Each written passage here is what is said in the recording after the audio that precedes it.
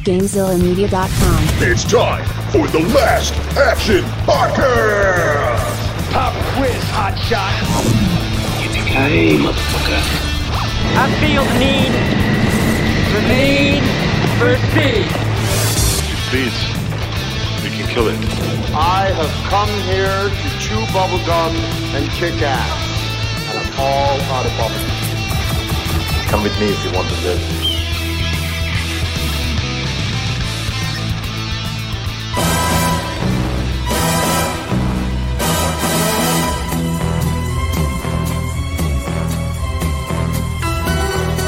Welcome, everybody, to the Last Action Podcast. It is I, the Sphinx, and joining us, as always, if I'm Bond, he's my Blofeld. We got LPJ. Hello. I couldn't do a Bond villain voice. That was Sphinx. God. I was in the middle of such a setup, and you. I was in the middle of checking something on the screen here. Hello. God, that was terrible. It was bad. It was no good. I apologize. Here, let me take two. I hope you die, Sphinx. Was that villainy enough for you? Blofeld doesn't get that emotional. No. So still. I'm going to give you a shitty allergy and kill you. Guys, one of our best starts to a podcast ever. I was trying to go with something, and he just destroyed it. To the white cat, to James Bond, Hovercraft Joe? No, I'm not going to dignify that. With Well, do you want to be Irma Bunt, the annoying red-haired lady? Why can't it be like Q or M or something? Why do it have to be I'll give you that. Why do it have to be a cat that's going to sit in LBJ's lap all the time? Nobody wants that. Hold on. The quartermaster to me being Bond, Hovercraft Joe. What's up, Sphinx? I don't know. We should just restart this whole thing. But we're not going to, because we are not a professional show. Clearly. And if you haven't figured this out yet, we are clearly doing a James Bond episode this week, which means, as always, if I'm James Bond, he is my Tracy. You could have made me the villain. Wow. I could have given you a Blofeld line that was actually pretty good. And you guys, this is disappointing. I don't even know why I'm on every Bond episode. We have all the time in the world, darling. All the time in the world. See, Craig WK is with us today. Thank you for having me. I love how... So, in my defense, for my opening, I had to adjust some levels here because we start, little behind the scenes here, we're getting ready to start the show, and Sphinx is like, hey, how's my levels? They sound pretty good, right? And then as soon as I hit record, he's like, hey, everybody! And he starts shouting into the mic. I'm like, well, your levels were good when you were talking like a normal human being. And now that you started talking like Morton Downey Jr., there's not a whole lot I can do about it. Oh, wow. A nice Morton Downey Jr. reference, real topical for everyone listening to the podcast. Listen, I'm back to my teaching voice. I'm back in the classroom, and I'm just naturally loud once again. Oh, I would have dropped your class a long time ago. Oh, I'm sure you would have, because the way I teach is that if I don't think students are understanding it, I just talk louder. So, That's a given science. That's good pedagogy right there. Great, anyway, yeah, I mean, I don't even know how long we're into this episode already, but the film we're doing today is 1969's On Her Majesty's Secret Service, the one and only film done by our James Bond, George Lazenby, which I think we're going to have a whole lot to say about good old George today, but... yeah. The only, I guess the only remaining Bond that we haven't covered a movie by, and I guess if we want to cover one of his movies, it has to be this one. So, Did we do Roger Moore?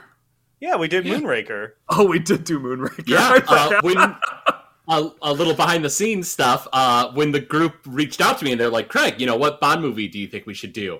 I was like, oh, well, we should probably do a Roger Moore one because we haven't. And I was like, oh, wait, no, we did Moonraker. I was like, George Lazenby wins. I'm glad I'm not the only one that forgot about Moonraker then. So, yeah. Well, Oh, go ahead. No, I was just going to jump into our first experiences with the film and all that good stuff. But if there's something else, no, and I can go first on this. It's always, and I feel like we have the same kind of conversation every time we talk about a Bond movie, or at least one of the older ones, is that I can't really pinpoint to you like, this is the first time I remember sitting down and watching this movie, you know, but I just remember when I'd watch all the older ones, you know, when they were on TV or watching with my dad, like I remember seeing this one. And I remember it was always kind of like in the pantheon of James Bond films, kind of like The Odd Duck, you know, like it was just, even watching it as a kid, it seemed to me, and I might be the odd duck in this conversation, but it seemed kind of off and like different, you know, especially if you're like used to the Sean Connery movies and then you watch this one, it's very different. And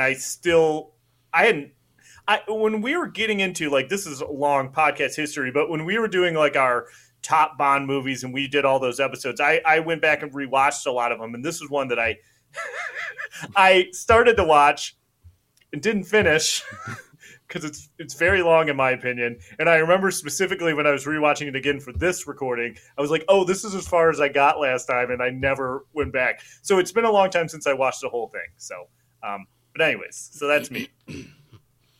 I'll go next. This is one of the Bond movies that I had never seen all the way through start to finish.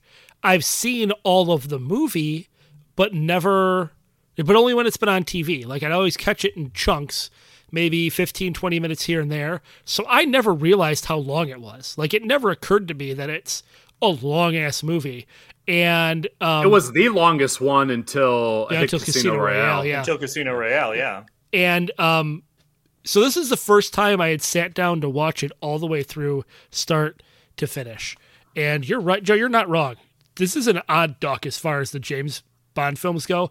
I mean, the ending alone makes it a weird movie in as far as James Bond goes. It makes it iconic too, as we'll get to, but I can go next. This is one of the, you know, I got into Bond in middle school. I started watching all of them, but this is one of the very last ones, like before like contemporary movies when I was watching Bond. This was one of the very last ones that I finally saw. And it was because as a kid, like I loved Roger Moore and I loved the goofiness of Roger Moore. Sean Connery was just iconic. So when I saw that there was George Lazenby and he only did one, it was just in my head like, well, this movie can't be any good. So I always kind of waited until, you know, eventually I decided to finally watch it from beginning to end as a kid. Probably when I owned it on VHS is when I finally did that. So yeah, that's my experience with that. I will say though, so since the pandemic has started, because we haven't done a Bond movie during the pandemic, I told myself one thing to kind of keep me busy through it all was I was going to read all the Bond movies, or read all the Bond books, of Ian Fleming. And it was just a coincidence that the next book I had to read was on Her Majesty's Secret Service. So when Craig brought it up, I'm like, well, this will be kind of fun because I'll be able to offer you guys a little bit of comparison of the book to the movie because I just finished the book a few days ago. So well, and I think I remember reading that they say that this is the one that's like closest, like the closest movie adaptation of one of Fleming's books. Like it's almost word for like it's almost an identical adaptation, like straight from the book, as opposed to like a lot of the other ones where they just pull elements or the title or whatnot.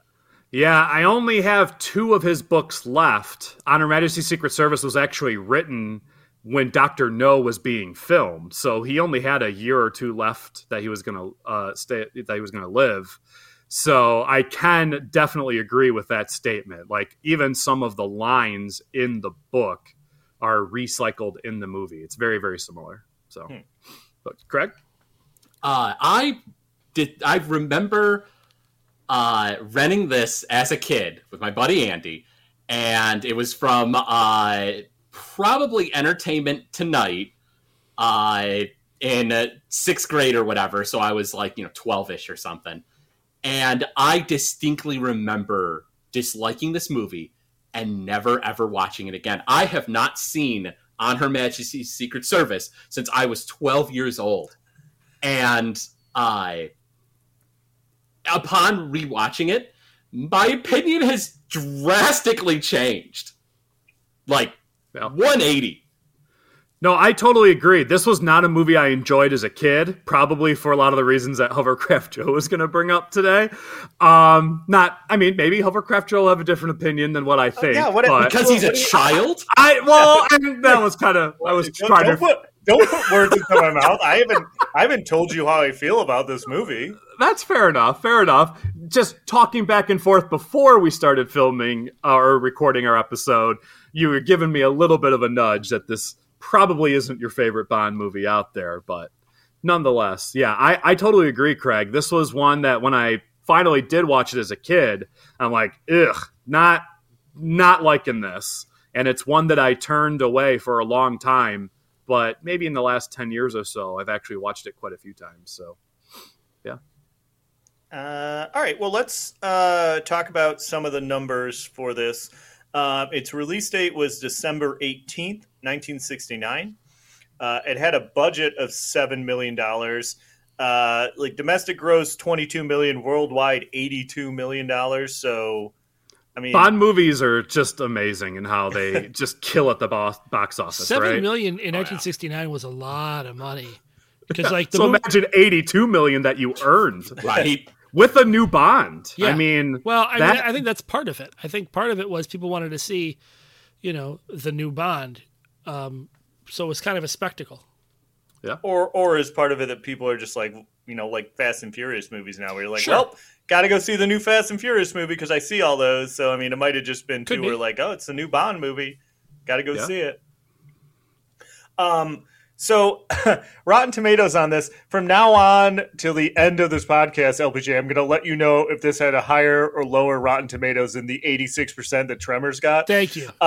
So this movie got less than Tremors at 81%, and the audience score is 64% for On Her Majesty's Secret Service. Okay. Now, it's harder to find box office numbers from back then, but I do have the top grossing films of 1969 are number 1, Butch Cassidy and the Sundance Kid, number 2, The Love Bug, and number 3, Midnight Cowboy. And this movie, On Her Majesty's Secret Service, came in 11th.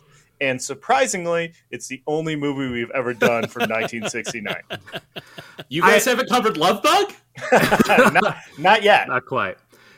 I will say I was waiting for you to kind of bring up a couple of those movies because it was an interesting conversation that Lesenby had at the time of the movie coming out, because we already mentioned it. He only did this one movie, and it was because he thought, as well as a lot of other people thought, like Bond wasn't going to survive in the 1970s. That we had a great cultural shift in the late 60s into the 70s, and the misogynistic James Bond with the crew cut and looking nice and dressy, that is not what was that was not 1969. 1969 was counterculture, Butch Cassidy, Midnight Cowboy, Easy Rider, long hair, mustache, beards, all of that kind of stuff. So it was partially one of the reasons why Lesenby was like, I'm out. It's because he thought Bond might not be cool anymore. It wasn't what was coming in on popular trends. Yeah, this movie is way more progressive. Only one woman gets knocked out by a punch to the face from her father. So domestic abuse. They're really they were ahead of the curve. Yeah. Which is, I mean, we see it in the Bond movies in the 70s. The Roger Moore films were not geared to a younger audience. Whereas the Connery movies in the 60s, like they definitely it was like, the Beatles version, whereas Roger Moore doesn't quite have that feel.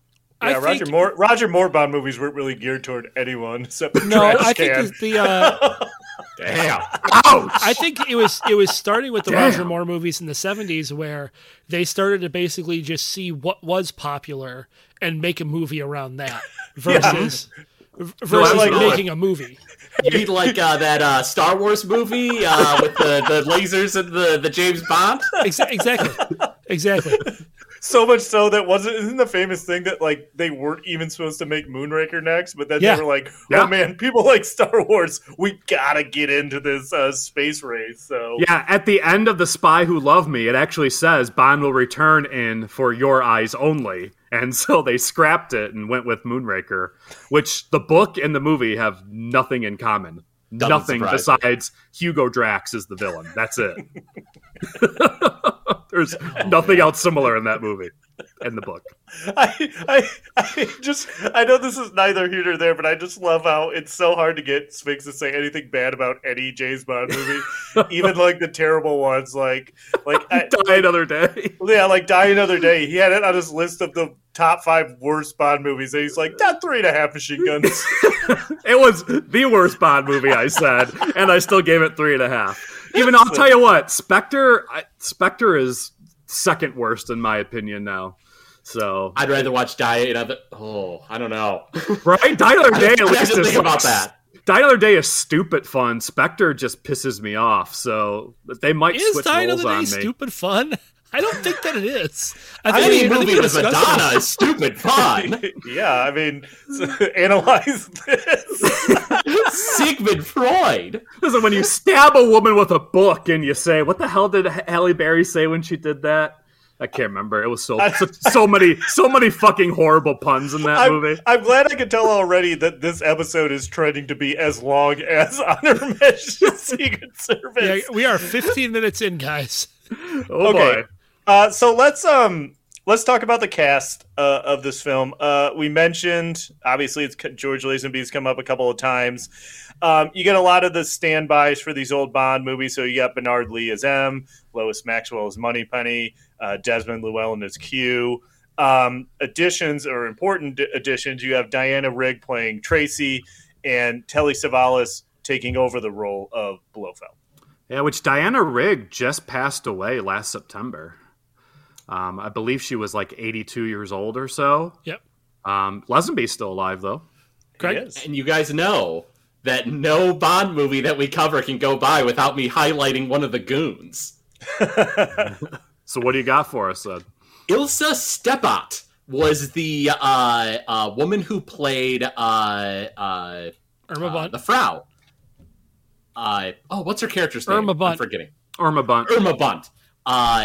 Who deserves credit not only because she was a well-known actress in Germany, but a depressing fact I learned is that she did not really gain recognition from the kind of English-speaking world because of this movie. She died like 4 days after it aired or something like that. Oh, wow. Yeah, Yeah, she passed away like right afterwards. She was supposedly going to be in Diamonds Are Forever, and then they just sort of retired her character.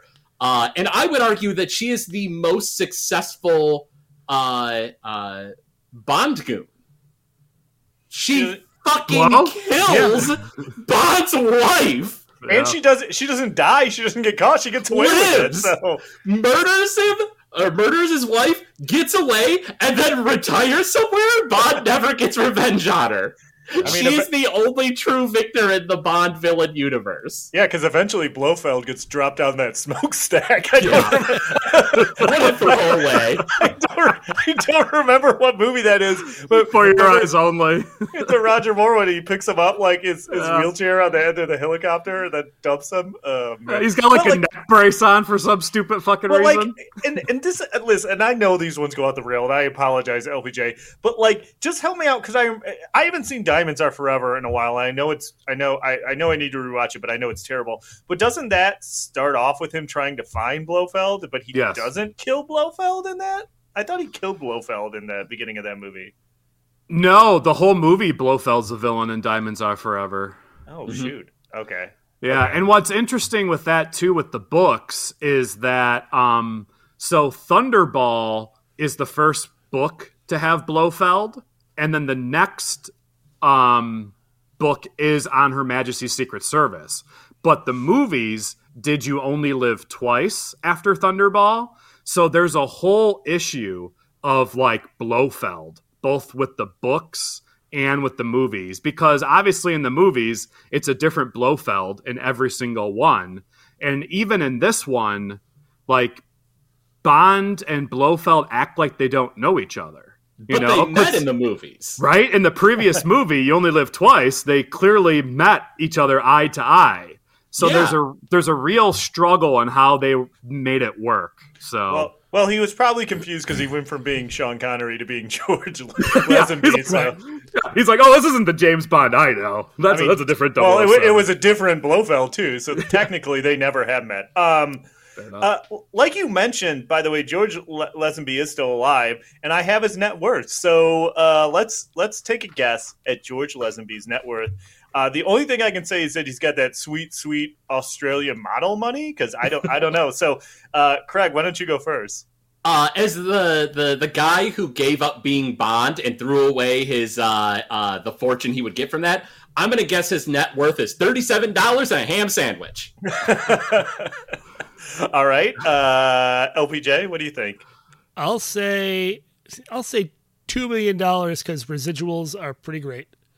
All right, and finally, Sphinx. Well, he's got that sweet Gettysburg money. Apparently, he was in the movie Gettysburg. I don't know why as an Aussie, but whatever. You're like, listen, he can play a British super spy as an Aussie, but he can't play someone who fought in the Civil War. That I don't buy. He was fighting for like the really South. Yeah, that's it. The down under South. Yeah. I'll say, it's still a Bond movie. His name's tied to it. He had the international fame. I'll bet he's got like $10 million. $20 million. Hey, Wow. Yeah, so A far cry from my $37 and a ham sandwich.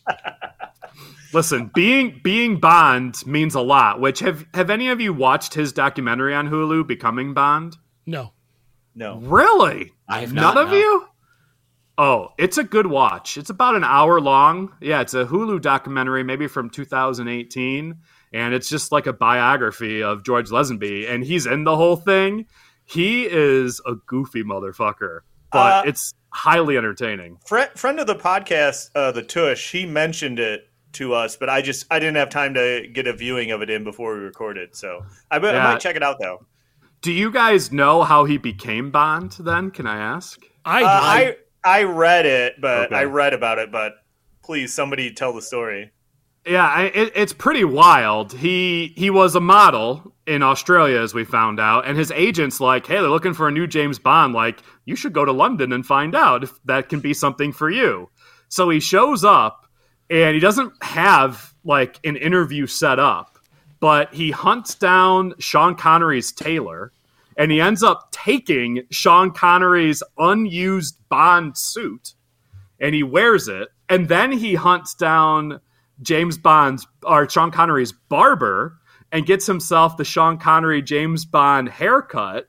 He goes to Eon Studios. He waits for when the secretary is like not looking, and he just like bolts right past her, walks into Saltman's, the producer's door, and is like, I'm here to be Bond. And apparently they were like so impressed that they gave him a legit screening. They're like, we need to see you like fight. So they did this whole like practice routine with fighting. He accidentally like knocked a guy out because he has no acting experience whatsoever. And Saltzman's like, you got the job, you're Bond, after they gave the guy a bloody lip. So he literally walked off the street and was like, I want to be Bond. And they're like, okay. I'm gonna say right now, they should have screen tested a few more people. So you don't like him as Bond? I think he does a good job, to be honest. I like him as Bond. I would say... Oh, go ahead. I will say that I think that he is probably a better literary Bond than Sean Connery or Roger Moore are.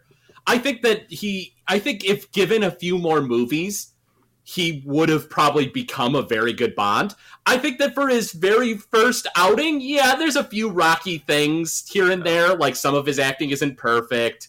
Some of the fight scenes are kind of like, and I think this is more on the cinematography, but like I feel they're like they're shot kind of, weird, right? Yeah, they're shot really weird. Like, Which is bizarre. fine, Yeah, which is bizarre because the director, Peter Hunt, was the editor for all the previous Bond movies. So you feel like he would do a better job editing, but Now, you think. they are bizarre scenes. they are weird. But keep in mind, I would say, I don't know, a fifth of a fifth of Lazenby's acting is some other guy dubbing over his voice for when he's in that costume. So when he's Sir Hillary. Yeah, when he's Sir Hillary, it's not even him. It's him going through the motions, but it's not even him acting. He didn't know that until the premiere too. When he sat out at the premiere, he's like, "Fuck, they dubbed my voice."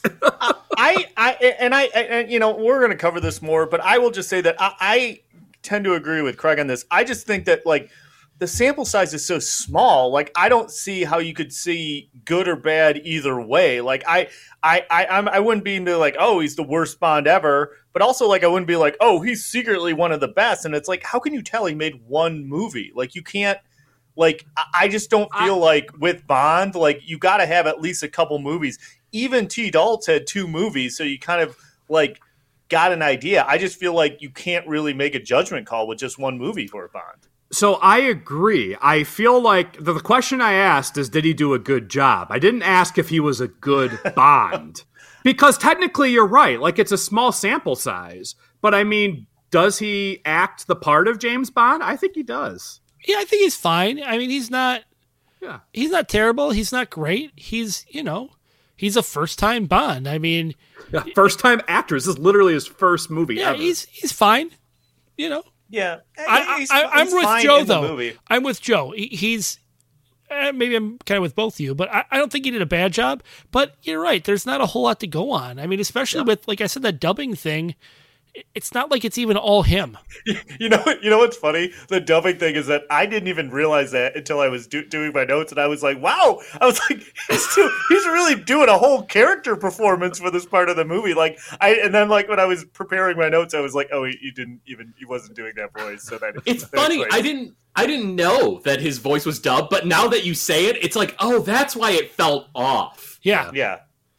Like I was like, man, Lazenby's really doing he's doing some great character work with this professor character. It's like, oh, it wasn't him. Yeah.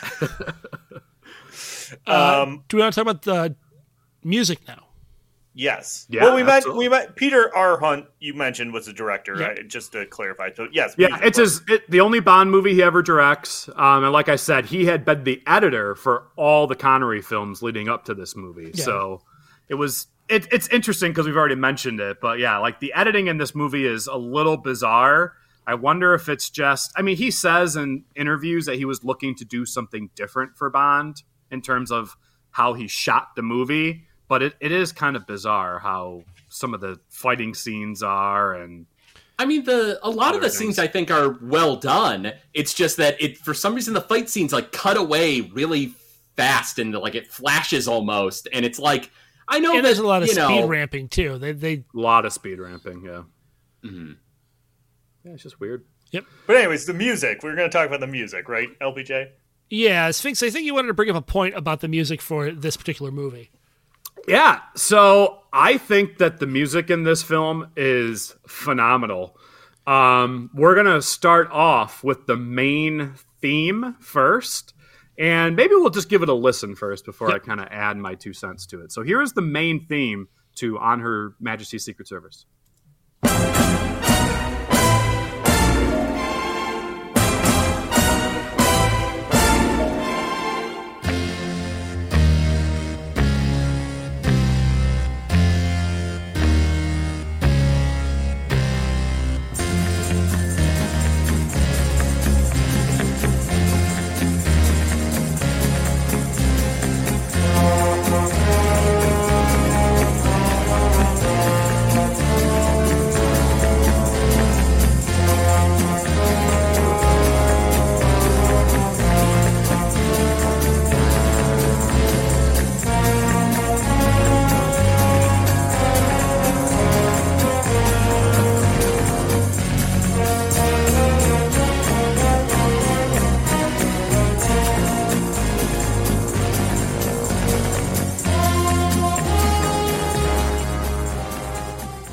Yeah, and that's a theme that we hear kind of throughout the whole movie. Like it pops up in different places.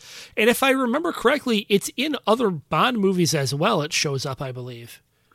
It gets referenced throughout other films, absolutely. And it's because this entire score was done by John Barry. Right. So John Barry famously he wrote the James Bond theme. But a lot of, he doesn't do every soundtrack for the Bond movies, but he was responsible for doing this entire one.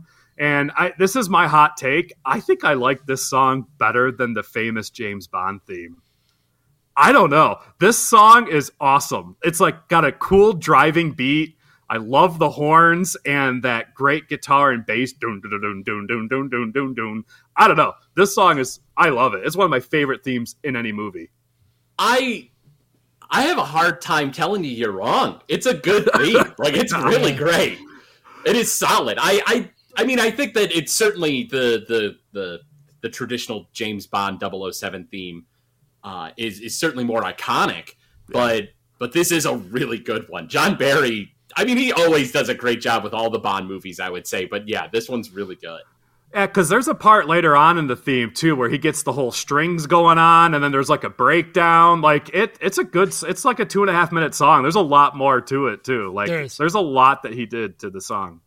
Which we're going to get a little taste of, a little bit more of the theme, because we now have, famously, the music during the ski chase scene. Yep. And it borrows heavily from the main theme. So this is a little piece from the ski chase.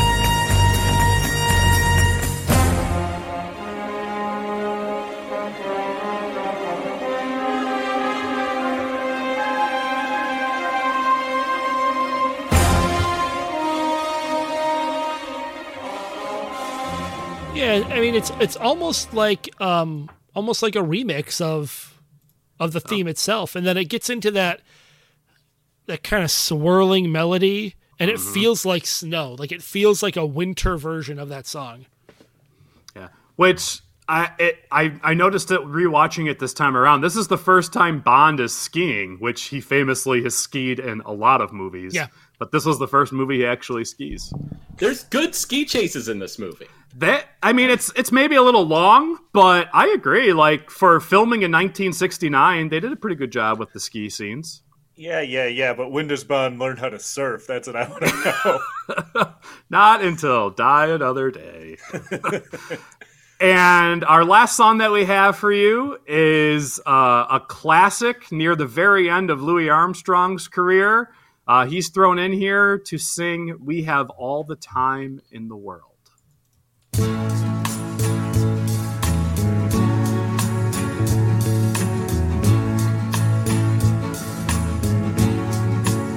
We have all the time in the world, time enough for life to unfold all the precious things love has in store. We have all the love in the world. If that's all we have, you will find we need nothing more.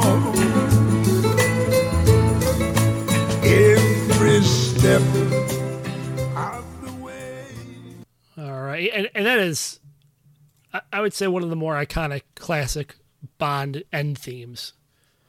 Yeah, Louis Armstrong is probably one of my favorite musicians ever anyway. So this song is definitely up there for me as far as Bond themes go. He was sick when he recorded it, too. Like, he was super sick. So he did one take, and that was it. So that's the one take we got right there. It's all Louis needs. It's all Louis needs. He's a jazz artist. He can do it. Come on. So anything before we get into the plot of this, anything else anyone wants to mention at all? Sphinx? I will say very quickly, so the James Bonding podcast, which I'm sad they no longer do it anymore, one of the hosts, I can't remember which one it was, they actually visited the site of Blofeld's headquarters in the movie, Piz Gloria, and apparently it is like a huge tourist attraction in the Swiss Alps today. So even though the movie is like 52 years ago, apparently people still flock to this building that is literally setting on top of a mountain in the Alps. And it is a rotating restaurant like we see in the scene. And actually the bottom floor is a whole museum devoted to the movie and the filming of the movie. And from what the host said, he says it is an awesome thing to see. He says it's gorgeous. They do a great job with the Bond fanatics, that can enjoy it. It's really somewhere I would love to go and kind of see it, to be honest. But I thought that was kind of cool. I'd go. It's Planet right now. Yeah, I'm gonna bail on the trip. I mean, it sounds cool, but it sounds pretty expensive to just see this thing from, Well, I would do other things in Switzerland. I'm not just gonna go and see the Bond thing. Nope, we're only going for Bond, and then we leave. All right, well, send me some pictures then. Okay, let's get into the plot of this. We will try and expedite the plot of this enormously long movie and maybe not get into the minutia of every scene. Well, I'll say, I'll help you out here, Hovercraft Joe, because I know we're probably 30 minutes into this episode at least already. 36. Holy shit. All right. So half of this movie is just a love story. And I think that's where there's a huge difference in this being, what we see out of a normal Bond movie. Leading up to this movie, you've got the craziness of Goldfinger, Thunderball, You Only Live Twice, Broccoli and Saltzman, the producers, they're just ramping up the intensity of Bond. And then they just go to a love story. It definitely has a very, very different tone of any Bond movie out of all 25 of them. And it's such a weird choice to make, introducing a new Bond and then completely flipping the script on what people's expectations are for a Bond movie. It seems like such a counterproductive thing for them to do that and not maybe put a new Bond in, but keep the formula essentially the same. I'm kind of glad that they mixed it up. I enjoy the Sean Connery movies, but, they're not all perfect by any stretch of the imagination. And so I'm glad that they were like, let's just take the novel, run with it, and see what happens. And I think that we get like you guys have said, a very different Bond movie, especially compared to what is, come before it. I would argue that we don't really see another Bond movie like this until maybe like the Timothy Dalton movies, where, it's a little more intense. And one of the things that I really got to give the movie credit for is I felt very anxious and tense during some of the scenes in the movie. Like when Bond is trying to escape from the Blofeld's fortress and he's diving in between people in the crowd. And he knows that if they catch him, he's dead and a billion people are going to die. And there's just so much intensity going on that it kind of made me nervous watching it. And you don't get that with a lot of Bond movies. And I really appreciated that. I agree. Bond is very vulnerable in this movie, whereas Sean Connery took the role of Bond and made him almost like a superhuman. Bond never really got himself into a real terrible situation that he was scared for his life. I don't feel that from those last few Bond movies. I feel like when Bond fights Oddjob and Goldfinger, that's the last time there's any real emotion of being scared out of Sean Connery. And so it does. You feel for Bond. He's being chased down the damn mountain. He's hiding, from all these people on Christmas Eve. He has no weapon on him, and he's being hunted, essentially. Like, it is a very different Bond that we're experiencing here. And one with a heart, because he's fallen in love. Yeah, I would doesn't say fit Bond either, right? The Sean Connery Bond we know is raping women in the hay in a barn and just going for it. Whereas Lesenby's not quite that way. I mean, he's still misogynistic and a womanizer. But yeah, he's fallen in love, and I think that to your guys' point, if I was given Honor Majesty Secret Service, and it was like, okay, Craig, trim off what you don't need. Love story stays. Blofeld stuff stays. Like, a lot of stuff is staying. The only thing that, in hindsight, now that I've watched it, just recently, I'm thinking, like, what was all that necessary about is the Angels of Death. Like, I get that they're a part of Blofeld's plan, but, like, why did he really, aside from the fact that it's in the novel, why did he need a group of sexy women to go spread the virus stuff around? Like, I think that probably could have been trimmed down a bit. Joe?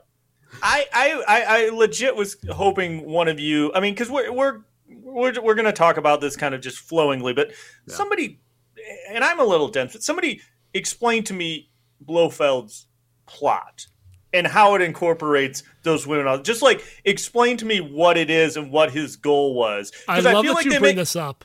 I feel like they make a big deal out of it, and then they're like, I don't know. Like, so maybe someone could explain it to me. I love that you bring this up because it's a similar problem to what you and I have for the new movie. Yes. I'm not going to say any more than that. So, Joe, the Blofeld's plan is that he is, has produced this, bacteria or virus or whatever that's going to make living things infertile, and he's basically using that to, hold the world ransom. Okay, but also, he's a simp, and he was like, hey, look at all those hot girls, and decided that he wanted a bunch of attractive women to be the ones that spread it, rather than just, I don't know, drop it from a bomb, have random thugs implement it. He's like, I really want to get into hypnosis in a room that has like 20 different cassette players that I had to keep hitting play on at different points. Sounds like my sound setup at home. It is. Craig nails it. That really, like, even in the book, like, that was kind of the goal, was to use the hypnosis on the girls to release this virus that would make everything on planet Earth, like, sterile. So he was going to hold the world ransom for it. Like, that was the whole plan. I mean, just like in the movie, the book, it takes, like, almost the entire book to finally figure out, oh, this was the plan. Which, I agree, it's not a ton to go on, but... I mean, hey, as far as super villainy goes, I'm going to make all of the world infertile and make everything go extinct. That's fucked, and you know what? Kudos for the super villain points there. The fact that he needs this very hyper-specific hypnotized group of attractive women from around the world to do it, strikes me as Blofeld being like, what is the group of people that can implement this plan for me that are very susceptible to the charms of my immortal enemy? I was gonna say, or what can I use that I can also bang all these people with? So, yeah, I will say Blofeld is definitely in all of those girls' beds. This movie does posit that Blofeld is very horny because, like, he has all these women, and then, like, when he kidnaps Tracy, he's like immediately hitting on her and being like, you can be my countess. Like, what is happening? I mean, that's classic, super villainy stuff. You try to force the hero's girl to like you. It's gonna fail because it always does, but you gotta try it when you're a super villain. It's just how it goes. It's the law. So with the love story for Bond, trying to connect it to Blofeld's scheme, it's essentially the idea that, like, Bond is trying to find Blofeld. After You Only Live Twice, Blofeld escapes. We're led to believe that Bond is still trying to chase after Blofeld. So Tracy is the daughter of a leader of a big crime syndicate in Europe. So they accidentally run into each other. And then Bond essentially is saying, like, yeah, I'll date your daughter if you can give me some information about where Blofeld is. So that's kind of how the connection ends up happening. It just so happens that while the original part of going out with Tracy was to get information about Blofeld, he ends up falling in love with her along the way. I don't get that whole thing. Like, why does the gangster whose name escapes me at this Draco, yeah. Why is Draco so hell-bent on getting specifically Bond to date his daughter? Well, I think it's just because she's like a wild child and she's very rebellious, and I think because like Bond, like kind of like when they met before, he beat up those guys, and like he just like I guess probably heard from his men. It's like, oh yeah, he kind of like has a thing with her, and maybe he has a way. I mean, it's not good because basically he's like, hey, I think you can control my daughter and get her to stop be a free thinker and just marry you and settle down. Like the thing about really what he's saying is terrible to think of like in the age we live in, but that's essentially what it is. I mean, because he does like smack her around a little bit too. Oh yeah. Like so I think it's just like, I mean, I think that's it, but. That's exactly what it is. Is he thinks Bond can control her and can calm her down because she's like a wild spirit. Like he can't control her. So from what he's seen Bond do for her, he thinks that Bond is going to be the one to level her off and whatever. Bad parenting either way. I mean, totally. It's not great parenting. Also, I don't like that guy because when Bond goes to his lair and he makes him, which by the way, like this, like throughout the course, like I'm really into mixology now. This is just a side note. So I notice really in these movies, like whenever Bond orders a drink, they make it way faster than even like a professional like bar. Like they make like when she comes back to that martini so fast that there's no way you can make a martini that fast. I'm sorry. Listen, Hovercraft Joe, you can't complain the movie's that long, but then complain also that you want the drink to take longer to get there. Yeah, do you want to add time to the movie, Hovercraft Joe? Is that what you're telling us? Also, but what I was really upset is that Draco just gets a glass of Campari, which is like an Amaro. It's like a really bitter like liqueur that you super like bitter. Yeah, so like I can't imagine drinking like if you've ever had a Negroni, like it has Campari and it's very overwhelming. You get the bitterness, so just to drink a glass of it is crazy to me. But anyways, sorry. I have a specific note that says, "Dude, just drinking Campari, gross." So here's something I find interesting about this movie, and correct me if I'm wrong, but at no point is anything Bond doing sanctioned by the British government. Like he's not once working with Q's in this movie. He doesn't get any gadgets or anything from Q. No. He doesn't get any orders. The only stuff he gets from M is like stop doing this. Like he tells him not to look for Blofeld anymore. And then once Blofeld has Tracy and is blackmailing the world, they're like, well, they're just going to pay him off. So just like let it be. And so that to me is like kind of a fascinating little thing about this movie is that he not once is doing anything that the British government wants him to do. Yeah, even the beginning of this movie is like M's like, we gotta find Bond. We don't know where he is. And he's just like driving around. He fights those guys on the beach. That opening scene, like this movie has a more serious tone. In some ways, it has a more serious tone. In some ways, it doesn't.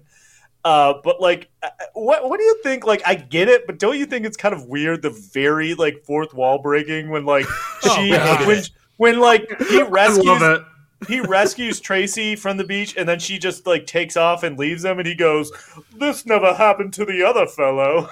I hated it. I hated the fourth wall break. I fucking hated it.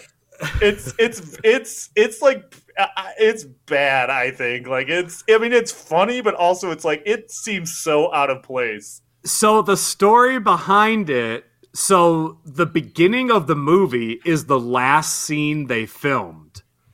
And so throughout the filming, Lesenby kept saying that off camera. Okay. He kept saying, this never happened to the other fella. Now, to add it into the actual movie, it's a bold move, Cotton. But, knowing the story behind it and the fact that was literally the last scene they filmed in the movie, it's like, okay, that's kind of funny. But it definitely does not have a place. It doesn't work. It does not work. Also, circling back to Draco wanting Bond to marry his daughter, I have 3 notes that say, man, this guy really wants Bond to bone his daughter some more. Oh, yeah. And he knows that Bond boned her earlier, and he's like, that's okay. I know what you had to do. I know you had to fuck her. So yeah, it's weird. Yeah, I know that you bailed her out at the casino and, then you decided to have sex with her. I'm okay with that. So Bond's kind of intrigued by Tracy. He slightly agrees to meet because he wants to get the information about Blofeld. They find this information where they're like, oh, he has a connection to this lawyer in Switzerland. So he goes, he breaks into the lawyer's office. He gets information from the safe in that safe cracking machine, which is also a photocopier, ? Hey, all in fun. You know what? Limited space. Because he uses it to crack the safe, which is pretty cool, but then he's going to make copies of the documents, so he just feeds it into there. Also, he casually pulls out that Playboy.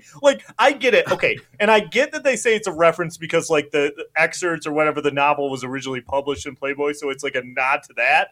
But also, then he walks out of the lawyer's office with the centerfold, and he turns it in his pocket.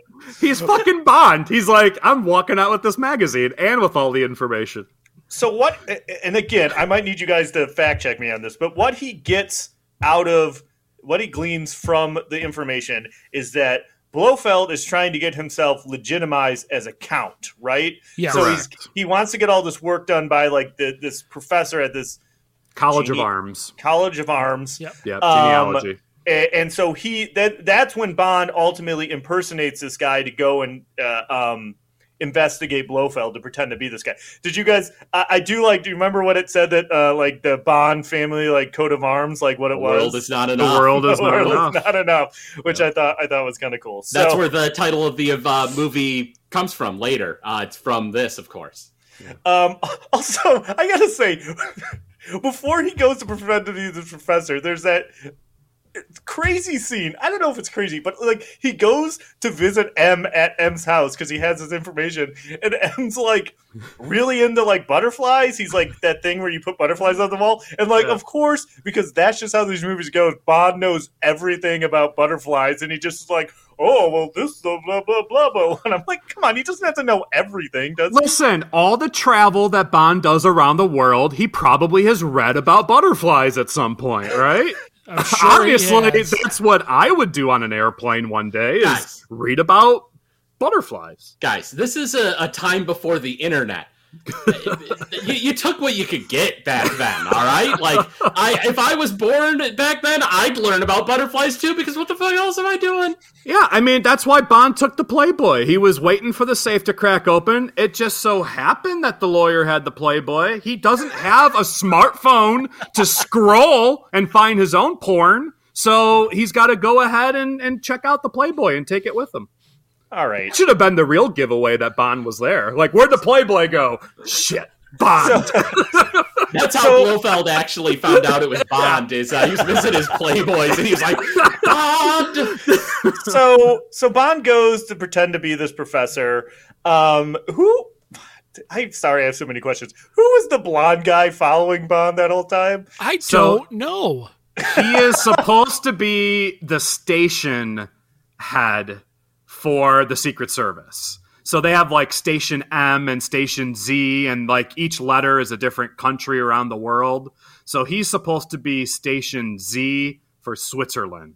So he's the head British intelligence guy in Switzerland. You know what? I misspoke too, because I do guess this whole thing about him pretending to be the professor is something that M goes along with. This is a British Secret Service operation, right? Because that's when he finds out about the genealogy thing. That's when he goes to see M, and M kind of allows him to do this. Okay, so I was this is one difference from the book, because in the book he does stay rogue.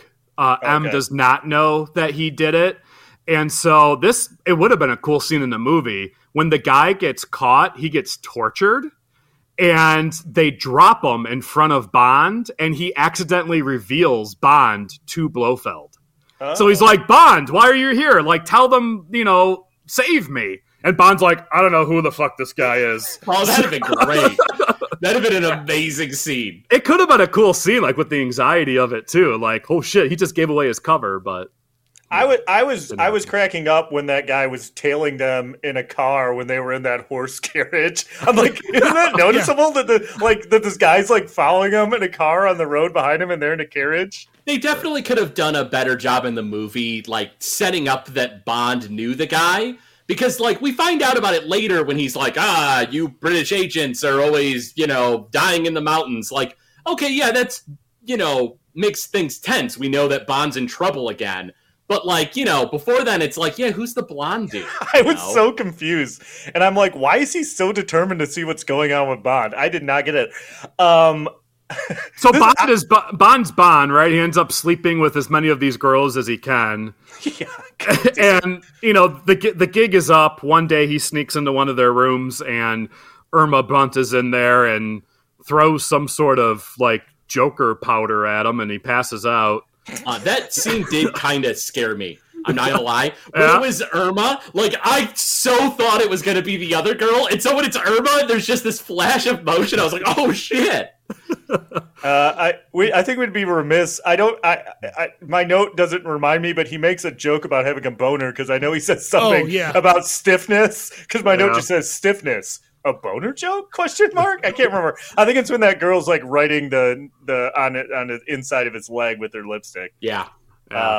So this is where, when he passes out and he wakes up, Blofeld talks to him and he's all like, hey, like, now we know you're Bond, which I don't know how he knows he's actually Bond. I mean, he says, like, you messed up in their interview because he was talking about how his ancestors were buried in one church and it was actually a different church. But how he knew then that he was James Bond, I don't know if that actually ever He remembered it. That he saw him in his volcano stronghold. And he was like, oh, right, James. I'm sorry. That's right. So James, he gets thrown into this, like, machine room where what do you call that thing? Like a ski lift, I guess? Can I just... Tram? And I'm sorry, I don't mean to slow down the process, but I would feel bad if I didn't bring up the fact that, like, he's there pretending to be the professor, right? Correct. But then at one point they show him in the room actually doing genealogy research. Yeah. Like, he's got the books. I was like, what the fuck are you doing? Bond does not know how to do genealogy research. In the book, he does it too.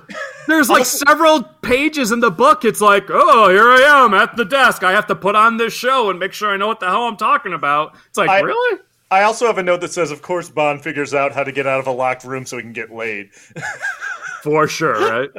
Oh, yeah, absolutely. But you're right. They throw him in kind of like the gear room for like the tram that like goes up and down, like to the. Which, by the way, in that scene when he's trying to get out of there, like, why is that tram like constantly like who are they shepherding up and down the mountain? It's like every 2 seconds. It's the middle of the night too.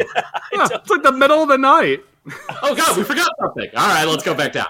Yeah. So he ends up. Yeah. So he escapes, and that's where we have our first James Bond ski scene. Yeah, I love that he finds like a full-fitting ski suit to put on too. He finds all the appropriate gear.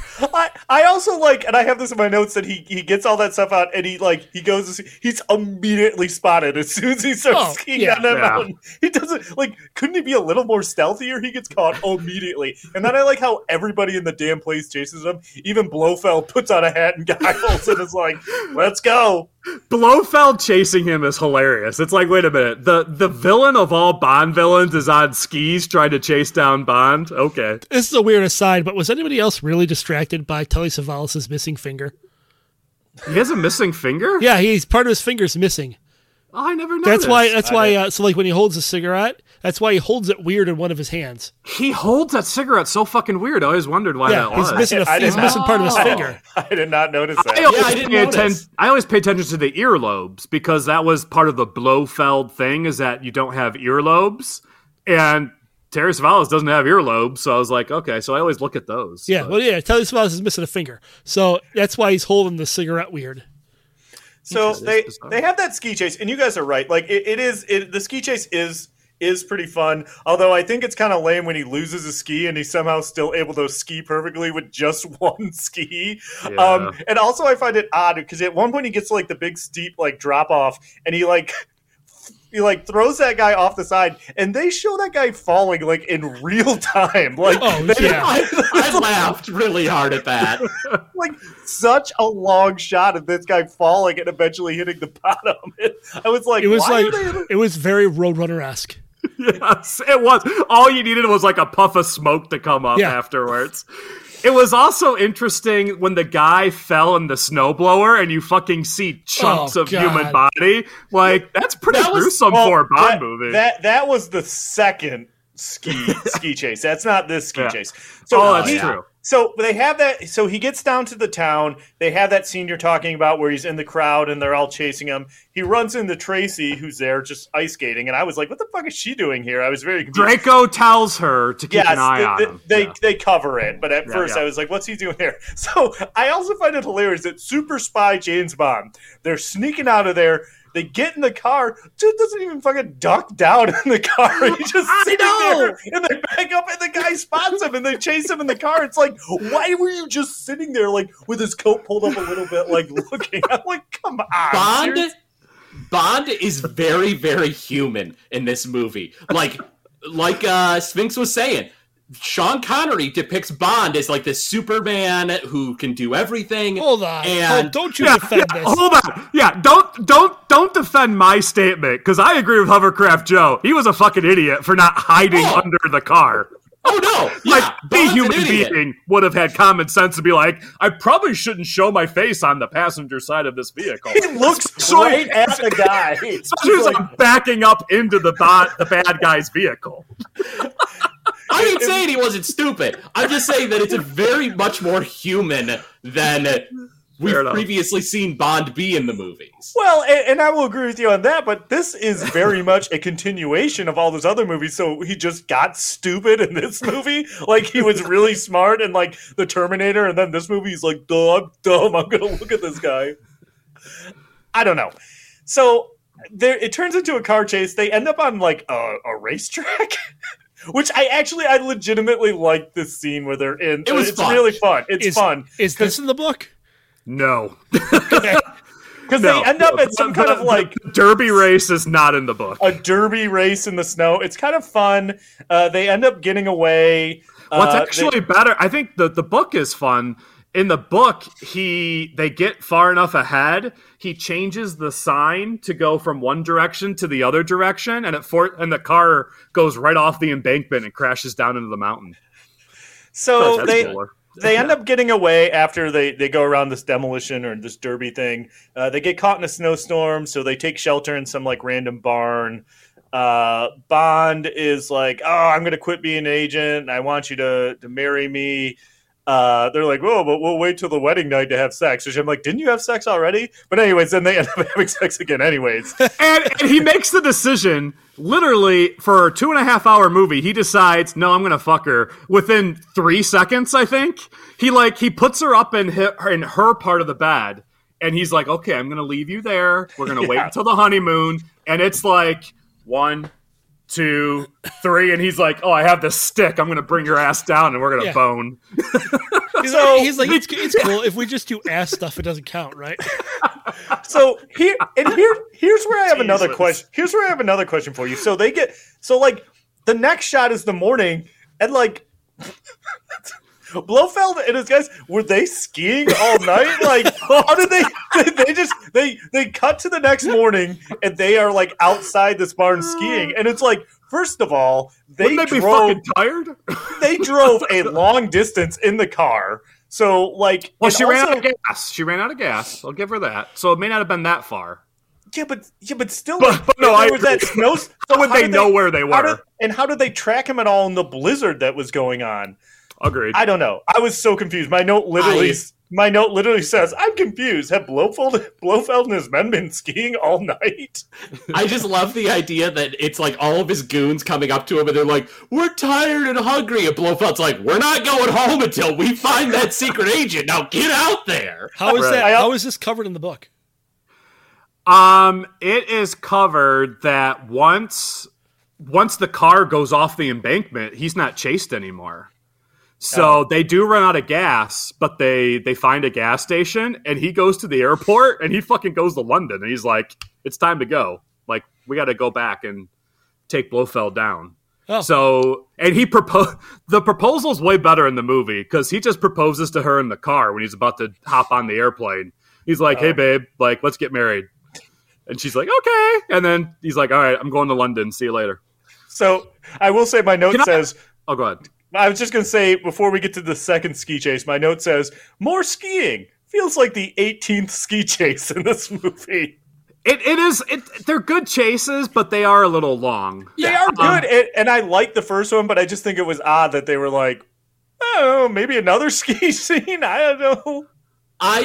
The henchman falling into the snow plow thing and just like turning into like pink mist. At first I was like, "Oh shit, that's rad." And then he's like, "Oh, that man had a lot of guts." And it's like, "Okay, you've lost it." Yeah, I like, say what you want about Lazenby's performance. He does not. Him delivering the Bond one-liners does not work at all. Does not work. Because he has another one coming up. It's just as bad. But I literally am like, "He had a lot of guts." I'm like, grown, like, because I true was like Craig. I was like, "Oh man, that's like crazy violent for a James Bond movie to have this thing shooting up like blood and guts." It was great. The line ruins it for me. Absolutely. I also really like it that after a really long night of skiing trying to find Bond, Blofeld sends 3 people after Bond, and then he decides to shoot the flare gun to cause the avalanche.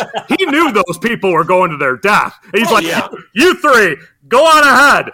Don't worry. I'm not going to do anything." Yeah, and Bond and Tracy seemingly get caught in the same avalanche as those guys, and they're not dead. They're both fine. But those guys are dead. Blofeld thinks Bond is dead, which is weird. Like, why does he, when Blofeld realizes that Tracy is still alive, why would he assume that Bond is dead then? Wouldn't his binoculars, he only sees Tracy, and just assumes Bond's dead. Yes, you should probably assume that James Bond is alive. When you're a supervillain, this is my supervillain pointer for all of our listeners out there. When you think James Bond is dead, he's not dead. He's going to fuck up your plans. Make sure he's dead. So Blofeld takes Tracy with him for unknown reasons. Oh, we know why. Yeah, that's true. He does. He's horny. He's a creep. So Bond is alive. He gets back, and he's talking with M, and M's like, "Yeah, he's blackmailing the world, and they're like just gonna pay it. So don't go and monkey with anything. We don't care. Your personal affairs aren't any concern of ours. We don't care how you feel about her." So he goes and gets Draco to help him, and they fly in on some helicopters. I feel like there's a lot of monkey business with them, like pretending to be Red Cross helicopters. It comes up like it's maybe like one little thing, but then like there's a jet there, and they have to explain. Anyways, big fight in Blofeld's hideout. Shootout.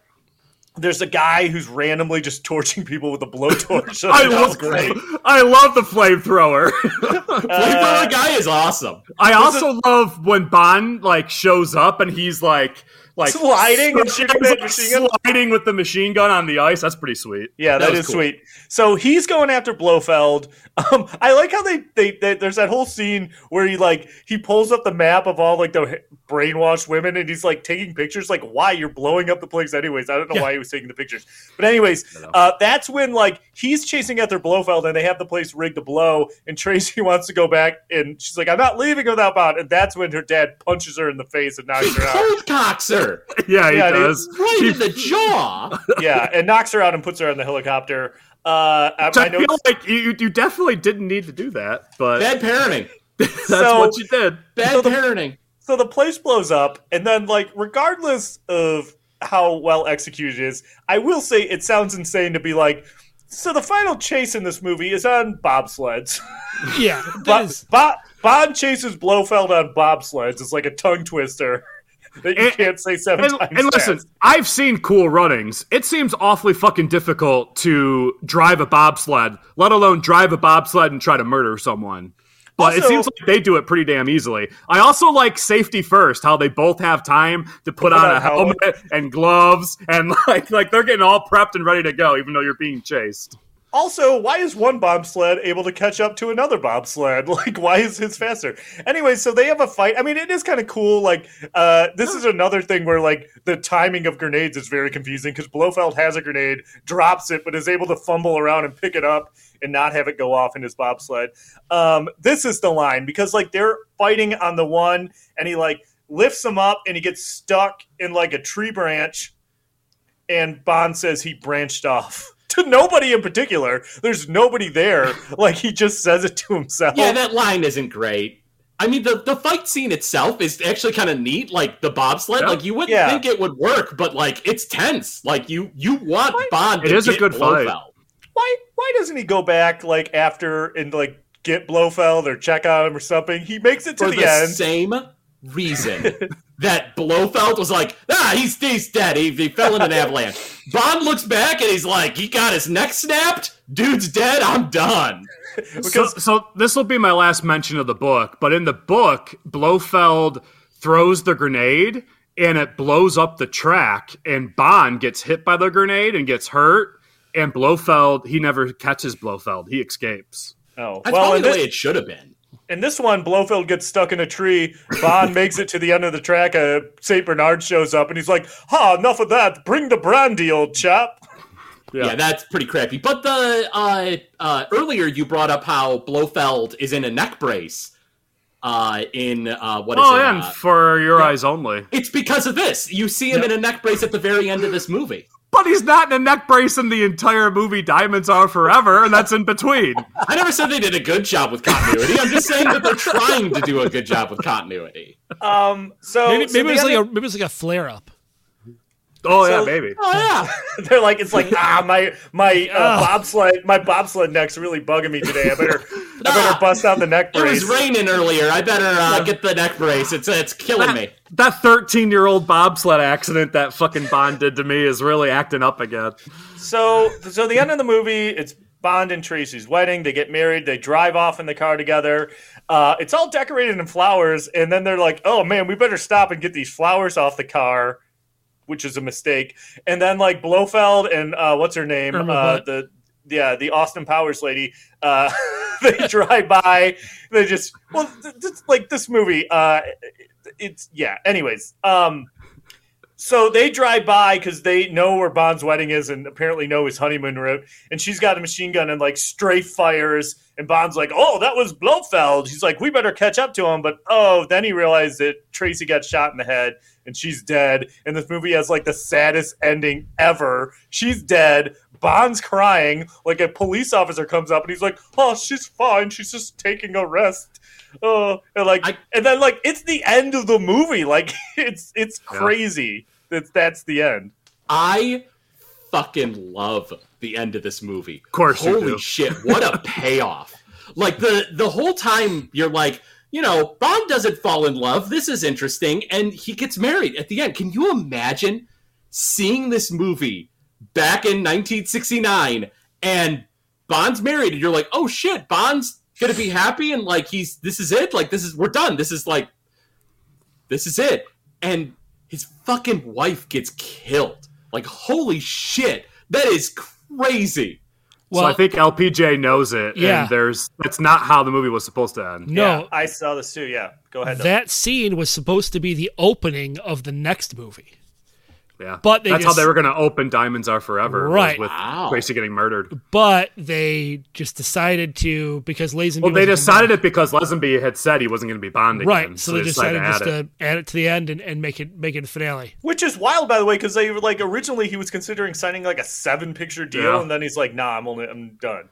What's also interesting is there's a missed scene, to go off of what Hovercraft Joe was kind of saying, where Irma Bunt is actually tracking Bond and Teresa, and that's how she's able to find out Right. like where the wedding is and where they're going. So I feel like, to Craig's point though, like I'm happy that scene was cut out because it does act as a pretty good surprise that they get murdered.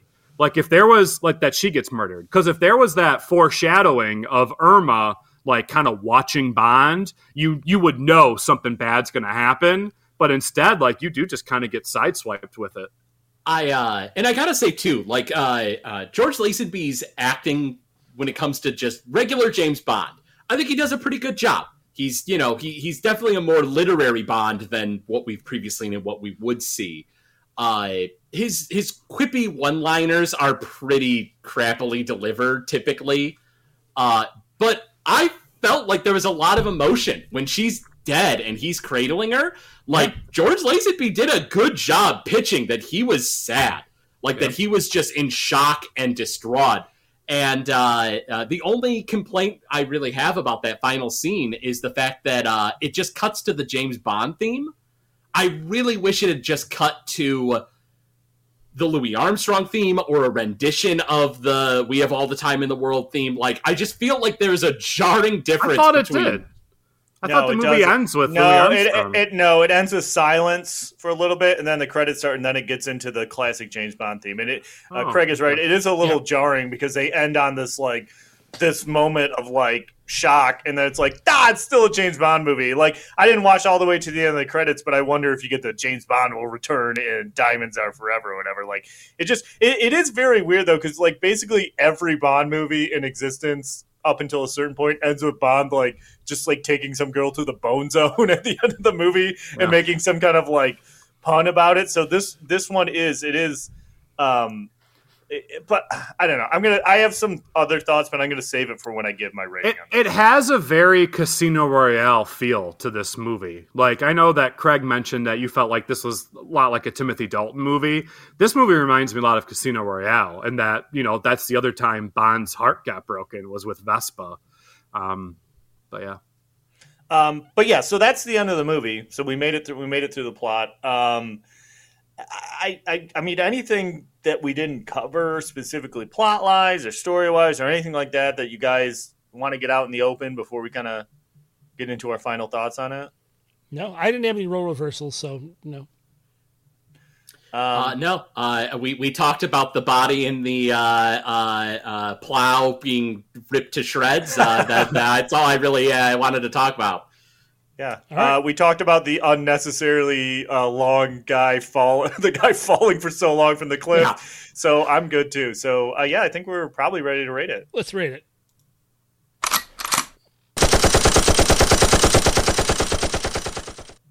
All right, gang. Since this is the James Bond roundtable, I'm not going to ask Craig who he wants to go first. I'm just going to say who wants to go first.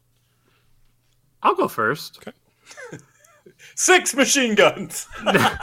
No, I will tell you what. This is an action movie podcast, and this is the least action-y James Bond movie that's out there.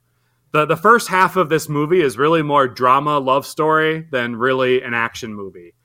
So while I do very much enjoy this movie overall, it struggles in its action. It is too long. I agree with Hovercraft Joe. It's a long-ass movie. There are a lot of scenes that could have been cut and gotten rid of.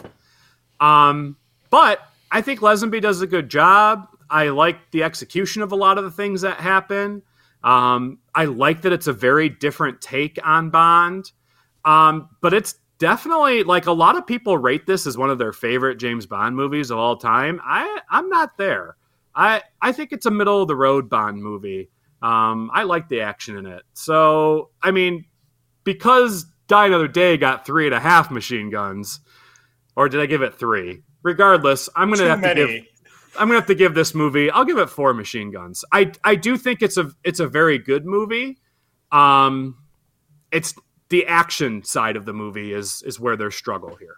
So, I'll go next. And I don't. It's surprisingly, because I feel like this is one of those things where our actual opinions on this aren't that far off, Sphinx. Because here's what I don't think this is a terrible movie. I don't think it's a terrible Bond movie. but I also don't think it's a great Bond movie. Like, I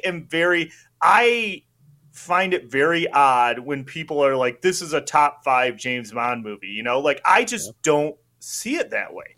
Like, I think, like you said, I think it's a middle of the pack Bond movie. I think there's definitely worse ones, but I would never put it like, oh, this is one of the best Bond movies. I think Lazenby does a fine, he's okay in the role. I don't, like, again, I just think it's kind of like a wash because you can't really judge him on this one.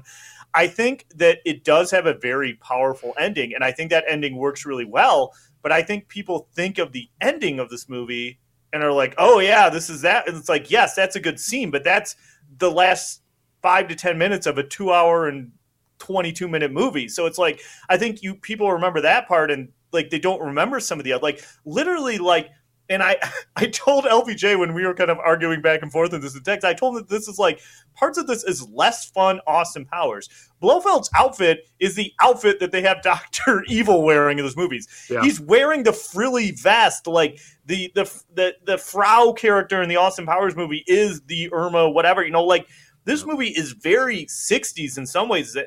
And also as far as the love story goes, I'm fine with it. I don't know if, for as long as this movie is, I don't know if they do enough job selling me the Tracy Bond relationship. Like, they meet, they kind of have a thing. We get one, like, romantic montage of them horseback riding and talking and stuff. And then, like, they're so in love, like, he wants to marry her. Like, I don't know. I don't know if it sells it enough. This movie, the pacing's weird. It's meandering. There's that whole bit in the middle where he spends, like, 40 minutes in Blofeld's base. To what end? Like, really, it doesn't end up doing anything because they're still just going to pay off Blofeld anyways. So I can't quite. 4 is a little high, but I'm not. I think I'll go 3 machine guns for this because I do think it's a good movie. I just don't love it as a Bond movie, and I have some issues with it, and it's too long. But I'll give it 3 machine guns because I think, in the scope of rating it as a Bond movie, it is better than, I'd rather watch this than pretty much any Roger Moore movie and a lot of the Pierce Brosnan ones. So that was long-winded. I'm sorry. 3 machine guns. All right. Well, I guess I'll go next. I'm right with you, Joe. I think it is too long. I think that Lazenby is fine in this. I don't think he's great, but I think he's fine. I really like Telly Savalas as Blofeld. Yeah. I think I'm sad he didn't return later on. I mean, granted, they couldn't really use Blofeld, but I like Telly Savalas a lot. The plot is kind of weird in this, in that I don't really get his plan. I mean, I get his plan. I don't get his execution of the plan. Like why he would go for sexy ladies. I don't understand that.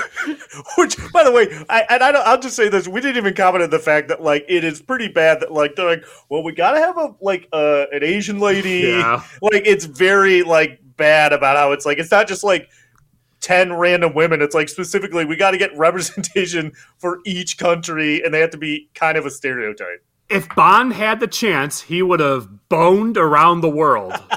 100%. Sorry, LBJ. Let me continue. I was kind of bored in parts of this movie. It was just flat out slow at times, and the pacing's kind of all over the place. There's also, we talked about at the beginning, the weird editing. Like there's a lot of speed ramping in this, a lot of weird cutting. Sometimes it's jarring. Like it's hard to watch the action that's there is hard to watch at points because of just the way it's shot and the way it's cut. It's just it has a weird feel to it. And yes, the ending is powerful, but it's such a bummer of an ending for a Bond movie. Like, that's not what I want to see in a Bond movie. I don't want to see the end be this low point. I want it to end on something, Bondian, for lack of a better word. And this movie gives me none of that. I will say, however, though, that I did enjoy this movie overall. It just needs some work as far as I'm concerned. I'm going to go 2.5 machine guns because it's not a terrible movie. It's not a great movie. It's definitely not one of the worst Bond movies, but it's also not one I'm going to run out and watch again. Yeah, you know what's funny, and I know Craig's going to go here. I would like to revise and go to 2.5 machine guns because I really feel that's where I'm at with it. Because in that last little bit you said where you're not going to, like, I bought this because I didn't own it, and it's easier if I buy a movie. But, like, I can't imagine being like, oh, I got to watch On Her Majesty's Secret Service again anytime soon. So I'm going to back down from my 3 to 2.5 machine guns. That's where I'm at. I inflated your score because I'm going off of my James Bond meter. Yeah, but I 2.5 is where I want to settle on this. I thought that's what you were going to go with. So, yeah. I mean, I completely understand where you guys are coming from with your complaints on Her Majesty's Secret Service. You know, it is longer. It does have issues for sure. But I think that there are a lot of really good things that it does. You know, the intensity of, like, Bond's, you know, flight from Blofeld's fortress. You know, we get a lot of, like, classic super villainy stuff from Blofeld. You know, the cat in his lap. And, like, yeah, it's a ridiculous scheme that involves the Angels of Death, a bunch of sexy ladies.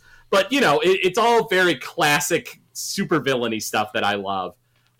You know, and I think that they do a good job making Blofeld very intimidating as a villain, too.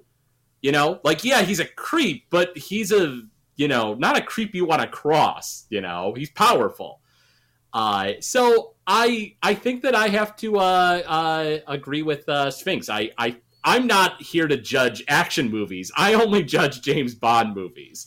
So I'm going for Machine Guns. I think that it is a quite good Bond movie. I think that it's very different than the others, so I get why you guys go lower. Fully get that. But I really enjoyed the movie.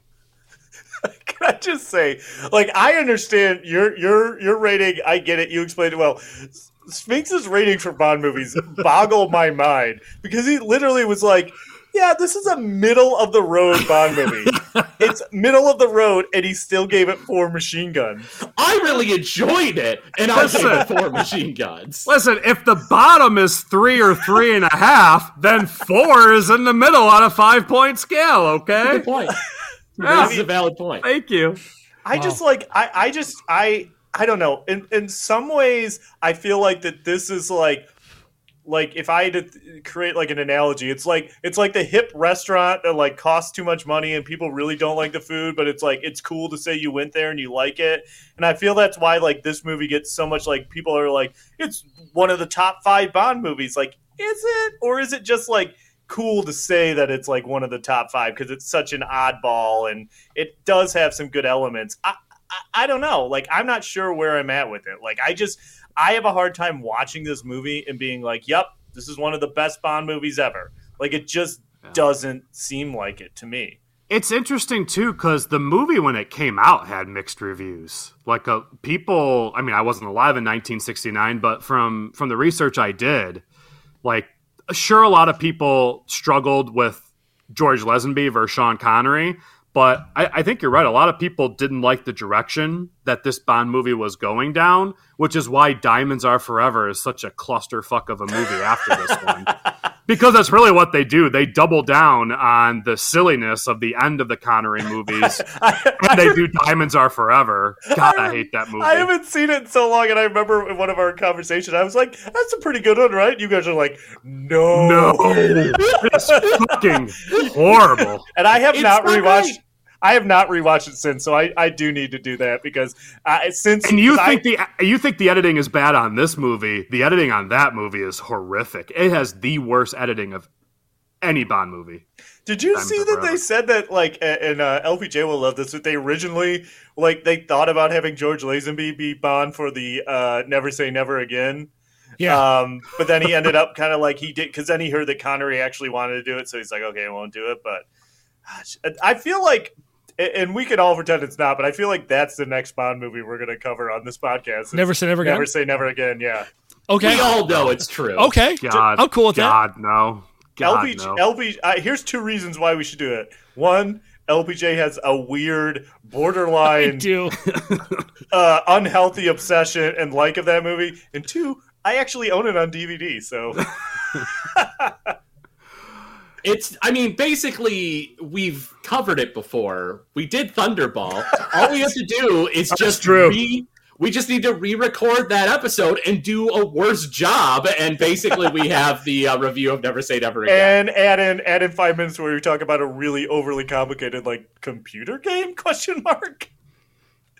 I can't wait. That movie. Oh man, I'm curious as to what that's going to get in Sphinx. So, Never Say Never Again is fair game on the real scale because it's not an official Bond movie. So I do not give it the Ian production rating of a Bond movie. I can't wait until we get to like that episode and Sphinx spends the whole movie dogging it, and at the end he's like, 3.25 machine guns out of 5. Fucking hated it. Yeah, this movie sucks. 3.5 machine guns. Oh boy. Well, I think we did it. I think we're done with this movie. Did we get the 2.5 hour mark like this movie was? Nope, we are at 1:30. Oh boy.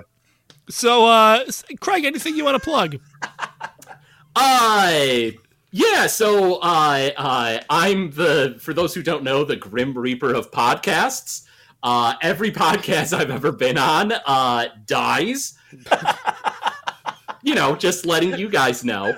Episode over, just like the Bond movie. Craig, I liken us to a lich. We're not going anywhere anytime soon. Can we promise though, like when we have our last episode, that we'll bring Craig on, and then like Sphinx will be like, "We have all the time in the world, Craig." Oh God, I hope so. Our last episode, our music will start playing at the end, and then it'll cut out. It'll just be Craig laughing maniacally. That's actually a very good chance of that happening. But no, I've been on Legend of Retro. I've been on Noiseland Arcade, but currently. Noobs and Dragons is on its 3rd and final season. It's still releasing episodes. I recommend checking that out, mostly because you guys will want to listen to season 2, where we had Sphinx and LPJ as 2 of the characters. And so if you enjoy Last Action Podcast, technically between the 2 of us, we were 4 characters. That's true. You guys were. You guys kind of had a bonus little adventure in the middle there, like two adventures in one. But they'll have to listen to it to find out what the hell that means. I miss. It seemed like 2,000 years that like LPJ would be talking about Noobs and Dragons, be like, "Well, we're coming to the end of season 2," and it was like I feel like he literally for a year straight would be like, "We're coming close to the end," and then like I feel I was the one saying that shit to them to begin with. And then, like, he'd be like, "No, really, like, seriously, like, I think in another, like, 6 months, the last episode's going to come out of the season." So, I missed that part of it. 2 years later, we finally ended. Pretty much. Okay, silence for the end. That's cool. Check us out. Of all the time in the world. No, we don't. I feel like I'm running out of hard drive space for this episode. We are the Last Action Podcast. Check us out every Mondays on. This never happened to the other fella. Check us out every Mondays on GameZillaMedia.com or anywhere podcasts are available. We are on all the platforms. And go to GameZillaMedia.com, slide down to the bottom of the screen, click on the Discord link, and check us out on Discord. And you can chat with all 4 of us about whatever it is you want to chat with us about. Our fans have a lot of guts. Oh God, we need to be done. And maybe you might join the Discord just for the Last Action Podcast channel, but then maybe branch off to another one. Yeah. We're okay. This episode of the Last Action Podcast has been terminated. But we'll be back.